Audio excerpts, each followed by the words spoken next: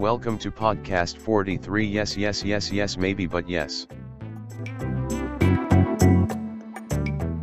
Hello, welcome back to podcast 43 with another pair of films that we're going to talk about this week on the theme of remakes. Do you guys want to introduce the two films, Fulton and Cody? Sure. Yeah, cool. I'll do the first one, I guess, real quick. Alfred Hitchcock's Dial M for Murder from 1954. And just like a basic plot line, I'll say, is it's about a husband, a wife, and the wife's mistress, not mistress. What do you call, what's that word?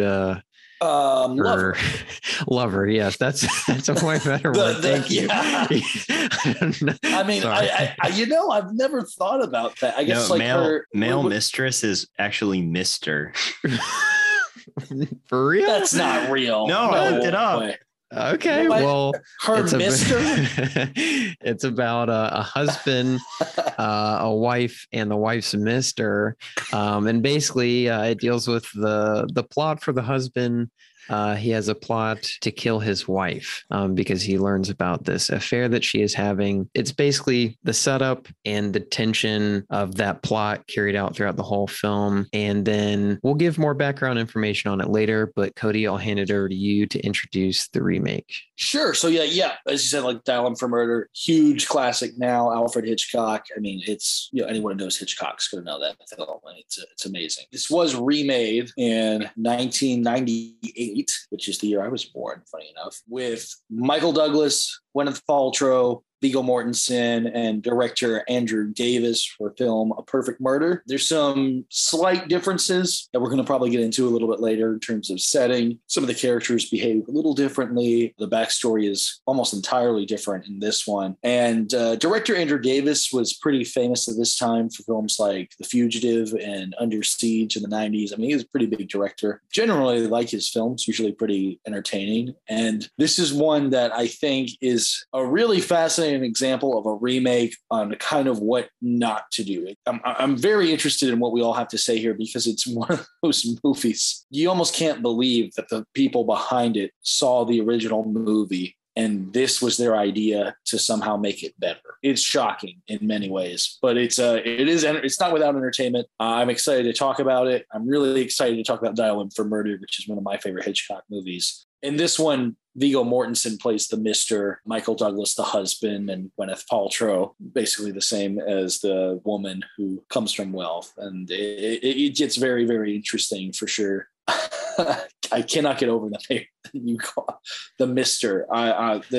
That's actually probably an interesting way to kind of start this discussion because the Mister in Dial M for Murder is so well written. That's played by Robert Cummings, right? Yeah, Mark. And he, in Dial M for Murder, he is the famous American crime writer who likes to write murder mysteries. And it's so clever how the screenplay just uses that part of the character so cleverly throughout the movie and just so many winks to the audience about what's going on and what is a perfect murder and how to get away with murder and all of this that I think is completely missed in the remake. I don't know if you guys had any thoughts on the Dial M for Murder, Mister. Well, I think that I agree that it's a clever inclusion to have him as this crime writer, and he kind of uses that knowledge from writing the crime novels to decipher the murder mystery later on in the film when the plot kind of falls through and Ray Milland's character has to turn to other ways to get his wife's money. Yes. I also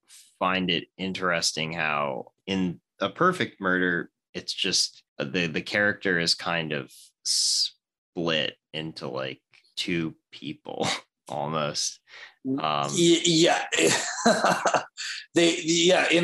Perfect Murder, they just take two characters from Dial M for Murder and they just make him one character.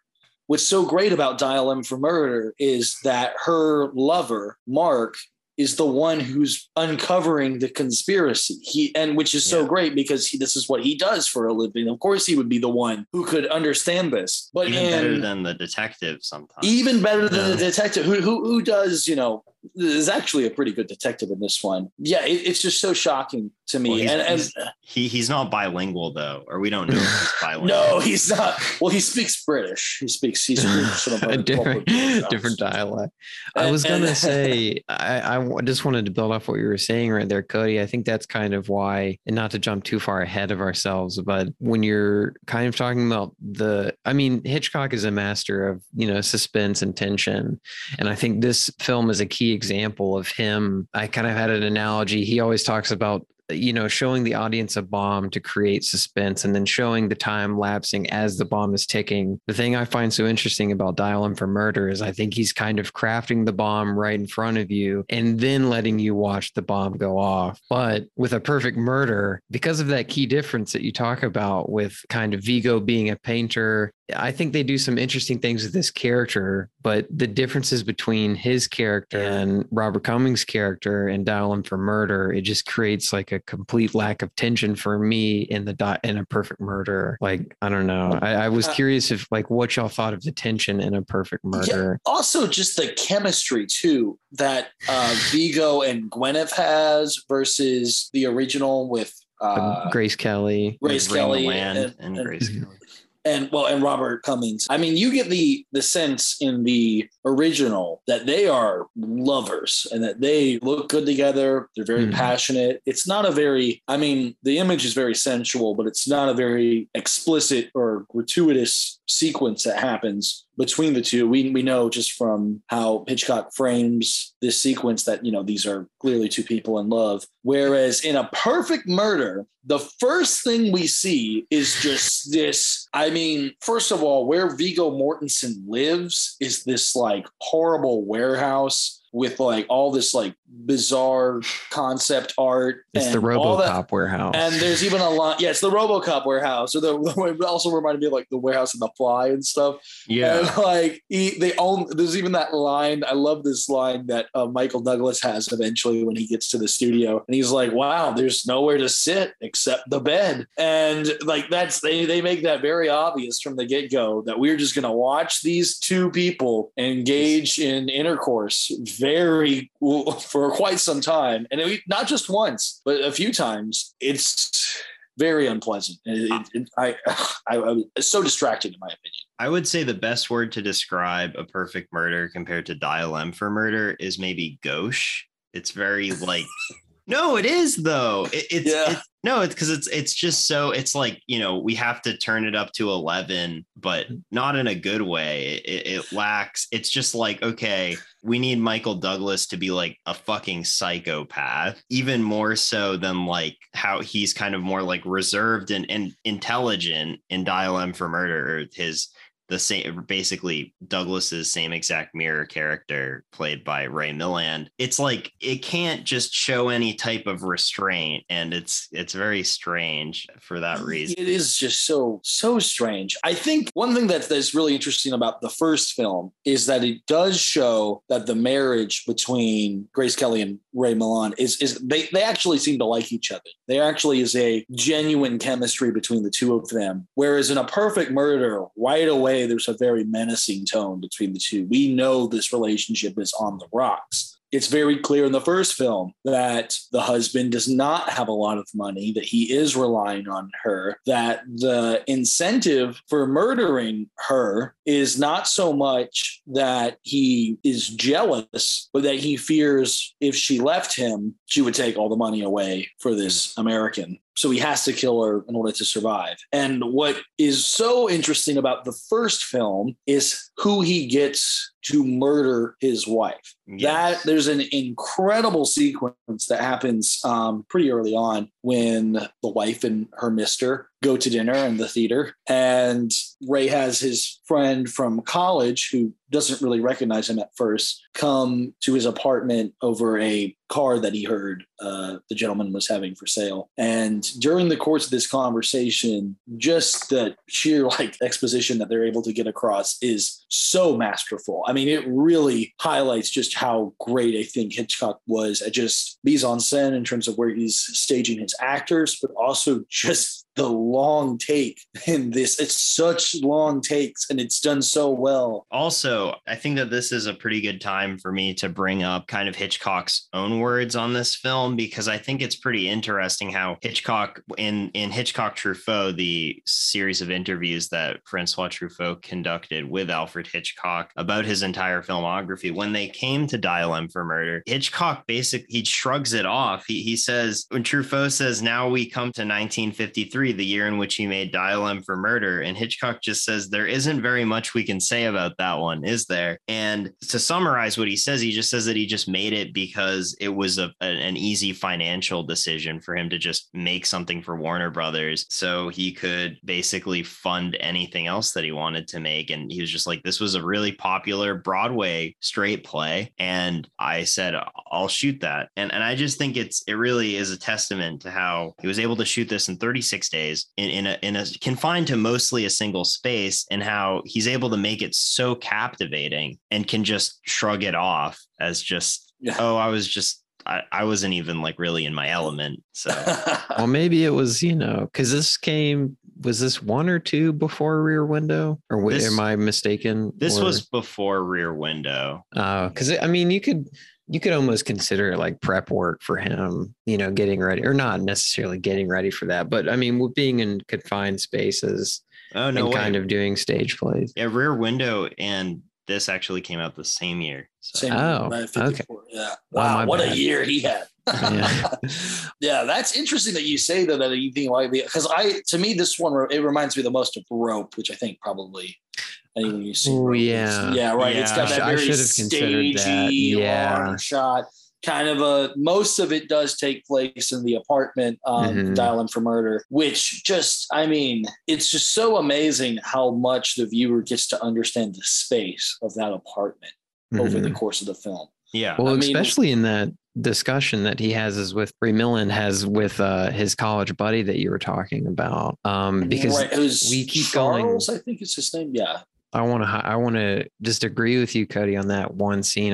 I think it's so good because it immediately sets up the entire, I mean, it's not a huge apartment, but it sets up the entire like apartment suite, but he keeps finding new and interesting ways to show you the same like walls and floors that you've seen. Yes. He just, at the point where they start going over the murder plot, it does like kind of like a top down view. It's not completely top down. It's like an angled top down, but I love those sequences. It's outstanding. Just so excellent. And how it's all staged. You're so right. It's just, even when it does switch, the one other time, or the other time other than when Ray Milland's character and Robert Cummings' character go to the dinner party or go play cards, it's that courtroom scene, or the way that Hitchcock shoots the courtroom scene is very, very, in a very, very minimalist way, where it's just a red background and then a very low angle shot of the judge and Grace Kelly just up against a red background, and it's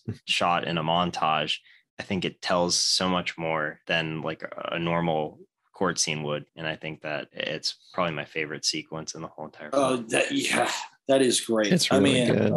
You really can't overstate just how good the actors are too in Dial M for Murder. I mean, all the performance, and that's really why it's like when we're gonna really dive into A Perfect Murder later, like why it's just so disappointing when you redo something like this with such talented actors and it's just read completely incorrectly. But it's just the chemistry that they have with each other, the understanding of the story and what each character needs to be in order to be believable is just so much more interesting than what anyone else does in the remake. Grace Kelly is just, oh my gosh, she's so great in this movie. I mean, she's always amazing, but she's just exceptional as the lead here. So, I mean, I guess for those I'm assuming most listeners have heard or are familiar with the story, but when Charles is hiding in the apartment to kill her, doesn't go as planned, and she ends up killing Charles in self-defense. Same thing happens in A Perfect Murder, although it's a little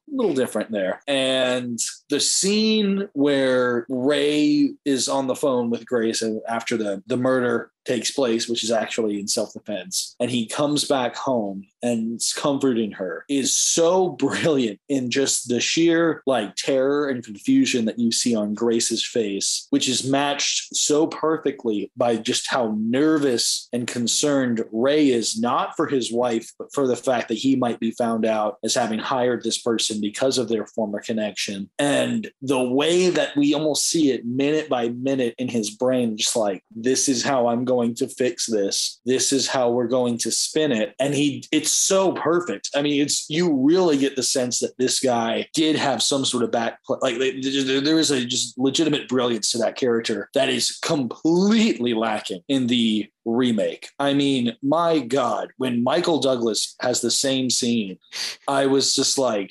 what are they thinking? Okay, so this is what happens. They call the police, and the detective comes over to investigate the body that Gwyneth Paltrow has now killed, that attempted to murder her. And Michael Douglas paid off Gwyneth Paltrow's Mister, who was the artist. Viggo Mortensen. Mortensen, but it turned out to not be Viggo Mortensen. Right. It was somebody else. And he goes to investigate the body, and there's footprints in the blood. And the detective is asking him these questions, and he's asking, why are there footprints in the blood near the pocket? It looks like you were doing something. And he said, I was checking to see if he was dead. And the detective goes, did you check his pulse? And he's like, no. He's like, well, I just wanted to see if he was dead. Like, why wouldn't you have a backup? I don't know. Yeah, why wouldn't he just lie? Why wouldn't you just lie and say yeah, that? I checked his pulse. And also, it's so stupid in A Perfect Murder that he's going to hire his wife's lover to kill her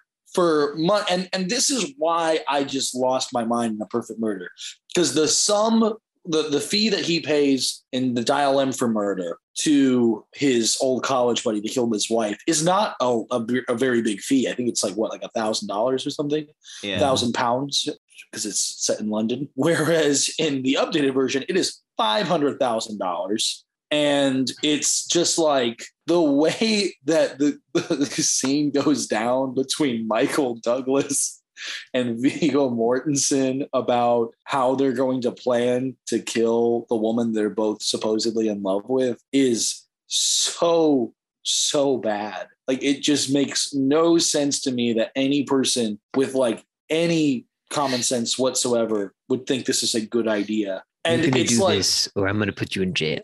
Right. And then it's like, and then I'm thinking like, and I'm like, they saw the original movie, right? They understand the story. Why don't they just stick to that? Like, why would you change it to be something this unbelievable and then get actors to perform it in this way and set it in this awful studio? I can't stress enough just how bad the interior of that studio is. I've seen it in nightmares at this point.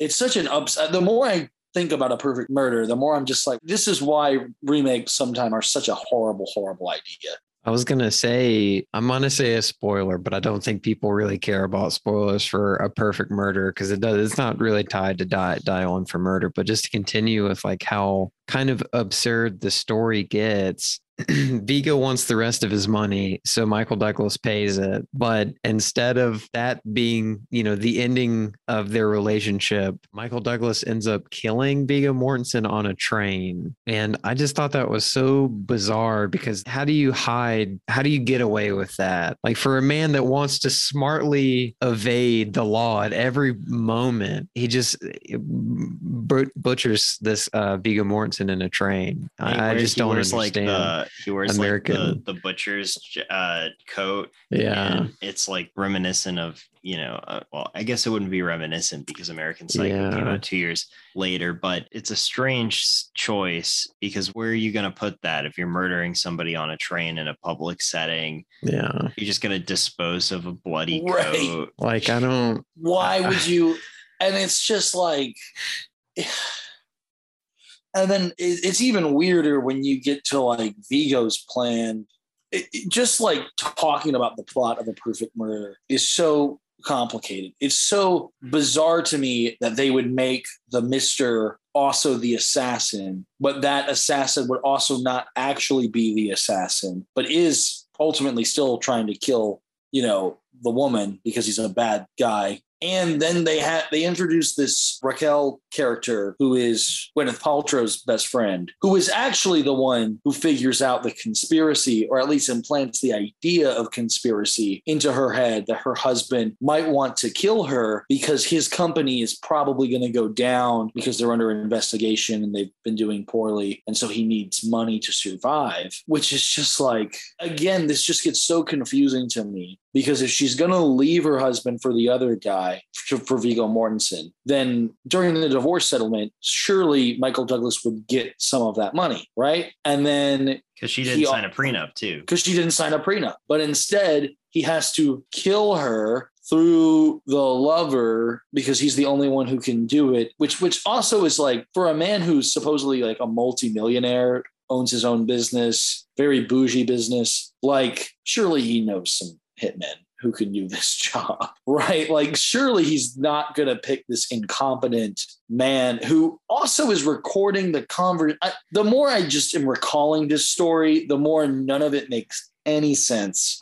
I know we sound a bit pedantic talking about the minute details of this film and how it doesn't really make sense. And I don't want to turn into like Cinema Sins podcast, where we're like, this does, like, film sometimes doesn't have to follow logic, but I think it's a little different when you're emphasizing a murder plot as you're framing the minute details are what makes a murder mystery, and there's just no care for this, and it just frustrates me so much, especially when we talk about last week when we discussed Four Brothers and the Sons of Katie Elder, right? A movie that understood the charm of the original and was able to like envision something that could improve upon the already successful elements. Here, there is a great like what Hitchcock presents is so successful that it's going to be already pretty hard to top it. So what they decide to do is go entirely in the other direction, and just I don't understand why they couldn't keep to some of the same basic elements, which Four Brothers did keep a lot of the same basic elements for the Sons of Katie Elder. Here, it's just, okay, we're going to forget this all takes place in one location. We're going to be in tons of locations. We're going to be on a boat. We're going to be on a train. We're going to be in his apartment. We're going to be in her apartment. We're going to be in the UN. We're going to be in the police station. We're going to be in the office. We're going to be in another office. We're going to be in the restaurant. We're going to be at our friend's house. We're going to be on the phone. It's so much bigger and it becomes so distracting. And the performances are so just, it's so odd to me how you can watch that original and understand the original, which I'm sure these are intelligent people who made this movie. These are talented people. Because The Fugitive is a good thriller. It's a great thriller. And like, they know he should know better to do than doing this. And the way that they just completely butcher the original is so infuriating to me. And it's just such a shame when you have something that already showed you, like, there's already the blueprint here. You're already making it interesting by just setting this in New York instead of London. Okay, cool. I'm down with this. And then it's like, as the movie keeps going on, you're like, wait, what? This character is who? And they do what? And the decisions that they deviate from the original into the remake is just so... It makes the plot a lot more messy instead of actually, like, to me, adding to the tension. But with a film like this, to be fair, like if it were just more funny, I would be honestly okay with it. And it has its funny moments. Viggo is the funniest part of the movie. Well, I love I don't love Michael Douglas in this movie, but I love the line where he's like, "You took the one good thing that a man can have." It's like he's like I forget I'm butchering it, but he's basically talking about having like a girlfriend, and he's like, "You took that one thing away from me," and then he's like, "So I'm gonna have you kill my girlfriend." So I'm gonna have you kill your or my wife. It's just like he was like, "There's like you're sleeping with my wife now. You have to kill my wife." Yeah, it's just so. If there were more moments where I found it to be a funnier watch, I'd probably be a little bit easier on it. I think that scene where Michael Douglas does kill Vigo is kind of funny, but not to get too Did off anyone topic. else think of The American Friend when that happened? Like, I was almost in that moment. I was just like, how did we even get on the train? Like, I'm so confused. Who's even riding a train anymore? This is the 90s. Like, can't he just get on a plane? This was... Well, I did want to propose a question to y'all because I know that, Dial M for Murder was shot in 3D, although it doesn't really utilize 3D in the way that you would traditionally think it would. I don't think Hitchcock was, I don't want to speak for him because I don't think he played with kind of 3D a lot with Dial M for Murder, but I was surprised that they didn't do anything with that for A Perfect Murder. I think that would have been very interesting. That would have been very There are funny. a couple of moments that could have been pretty interesting in A Perfect Murder. Like the knife going into Vigo. Oh my gosh. That's insane. I do think though, what I gotta give props to A Perfect Murder, although I don't like the very ending, I do think the final conclusion to when Gwyneth Paltrow finally understands everything that's happened because she hears the tape that she magically knows is in the safe with a gun, which, okay. But anyways, you got to forgive all that stuff. And when she confronts Michael Douglas, there's this just incredible like screaming match between the two of them. And while it is ridiculous, Michael Douglas does kind of come off pretty intimidating in that sequence. We've seen him trying to intimidate Viggo Mortensen, and it's just kind of ridiculous because you're like, I'm trying to bully you into killing my wife. Like, okay, this is just something that wouldn't happen. But in that final moment before she ends up killing Michael Douglas, spoiler alert, I actually bought his sort of insane, like, this man is losing everything and has to kill his wife because he's just like lost his mind because money has corrupted him and all of this. Like, it was the only moment in that particular character where I was like, okay, I kind of see what he was trying to do. It does not work except for literally the scene before he dies. So it's kind of like, Gordon Gekko, the later years. Yeah. But not actually the sequel to Wall Street that came out after the 2008 recession. Money never sleeps. Money never sleeps. I was going to say money means business. I agree. I think that scene is quite effective until it's kind of all thrown away when Gwyneth Paltrow tells Michael Douglas her exact plan. And I just thought that was very confusing because why would you tell somebody why would you do that? Crazy and that tried to kill you? I guess she knows that there's the gun and like she's thinking ahead that that's a great point. I didn't think that is just that's so much of this podcast is just us going yeah, because it is really just because what's weird is when you read the reviews for this movie and like audience reaction, they're mostly fine. They're not like amazing. It was like lukewarm. Well, maybe they hadn't seen Dial M. Right. But like to me, like Dial M is such a classic. It's such a big movie. And the idea of remaking anything that successful is going to always immediately have me like pause and be like, well, what are they really going to do? But when you read the premise for this, it does sound promising. The actors are, obviously very talented, but this is just so horribly misguided. It's just so painful to even watch and think. It's been like 4 days since I've seen this movie and I can't stop. Like any moment that comes up in conversation where this film comes up or anything related to murder comes up, I just sigh. It's so bad. We as a culture have not collectively acknowledge just how awful a movie this is. Like, this is really just a horrible, horrible movie. And it's not like a movie that gets interesting because it's a remake. Like when I was watching Dial M for Murder and this film back to back, it does make you appreciate Dial M for Murder more. But honestly, it does make me also resent Dial M for Murder because it inspired someone to make this. Like someone saw Dial M for Murder and was like, what if we took this premise and just combined all these characters into one character? And then it's so disastrous. I'm still in shock. Cody, I knew you disliked it, but I didn't think you disliked it this much. Oh. So, Well, Yeah. I think that following our new tradition of polling the three of us about which film we preferred, the original or the remake, I think I can say confidently that all three of us prefer Alfred Hitchcock's Dial M for Murder over Andrew Davis's A Perfect Murder. See, now we're 1-for-1. We had one remake, and now we prefer now the we have original. one original. That's true. Yeah. It's getting It's evened out. I'm just over here shaking my head, just thinking about this again. This podcast has raised my blood pressure tremendously. Just Well, maybe, Cody, then next week's episode of a remake that has quite a negative reception already, maybe it will actually be better than A Perfect Murder. Should we do predictions? Is that something we want to start doing?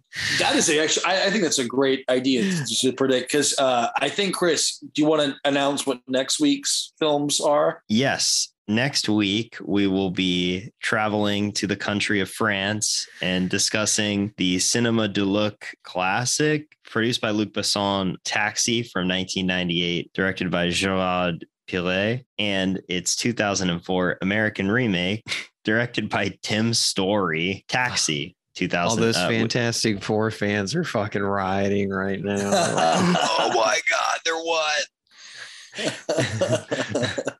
what? Which stars Queen Latifah and Jimmy Fallon as a dynamic duo. I cannot wait. I've seen just the poster for the remake looks so good. I'm so excited. My prediction is I'm probably going to enjoy both a good bit. Honestly, I'm feeling pretty optimistic. I'm pretty optimistic because I know that the remake is like universally panned, but like I think it's actually going to be more interesting to talk about than this film, because they just really have not set up how bad A Perfect Murder is. If I knew just how awful it was going in, maybe I wouldn't have ranted so much on this podcast, but it's just unbearably bad. But I can't wait. I actually think, I'm making the bold prediction that I think I'm going to prefer the remake to the original. That's what I haven't seen either film. I actually don't even know the premise. I just know the posters. I like the remake poster better. So I'm gonna go with the remake. I remember being a young lad and watching movies that I would get on DVD from the library. And this trailer for Taxi, the Queen Latifah, Jimmy Fallon one, it's like burned into my head. And I've always wondered, what is Taxi? So I think that alone is going to make me enjoy the remake more than the original, because it's been a constant in my head. Just Taxi. I got to know what Taxi's like. So yeah, I know. Oh, it's going to make me want to get in a taxi. I think I might. Well, you can't. Well, if they remade it now, they'd have to call it Uber. Excuse me. There is a remake. It's called Stuber. There right? we go, Cody. Yeah, there we go. I was at the world premiere from Stuber, right? You guys know this story? Like, I was. What? Yeah, it was. Or was it I think it was called a test or a rough screening in South by Southwest, and I wasn't allowed to like review it technically. I think I still did, but it was at like the Paramount Theater there at South by Southwest, and the hype was insane. Like, people were really hyping this up. Both of the lead actors were there. I mean, it was a big deal. Kamal Nanjiani. Yep. Wow. Both of them were there, and that's our Patreon episode. And that'll be our Patreon episode next week. We'll be on Stuber. God, I can't. I would have a perfect murder moment if I had to rewatch Stuber and be just ranting about how much I hate Stuber. No, that was. Well, all right. I guess until next time, thank you for joining us. And I hope y'all have a great week and stay wavy. Stay safe. Keep on keeping on.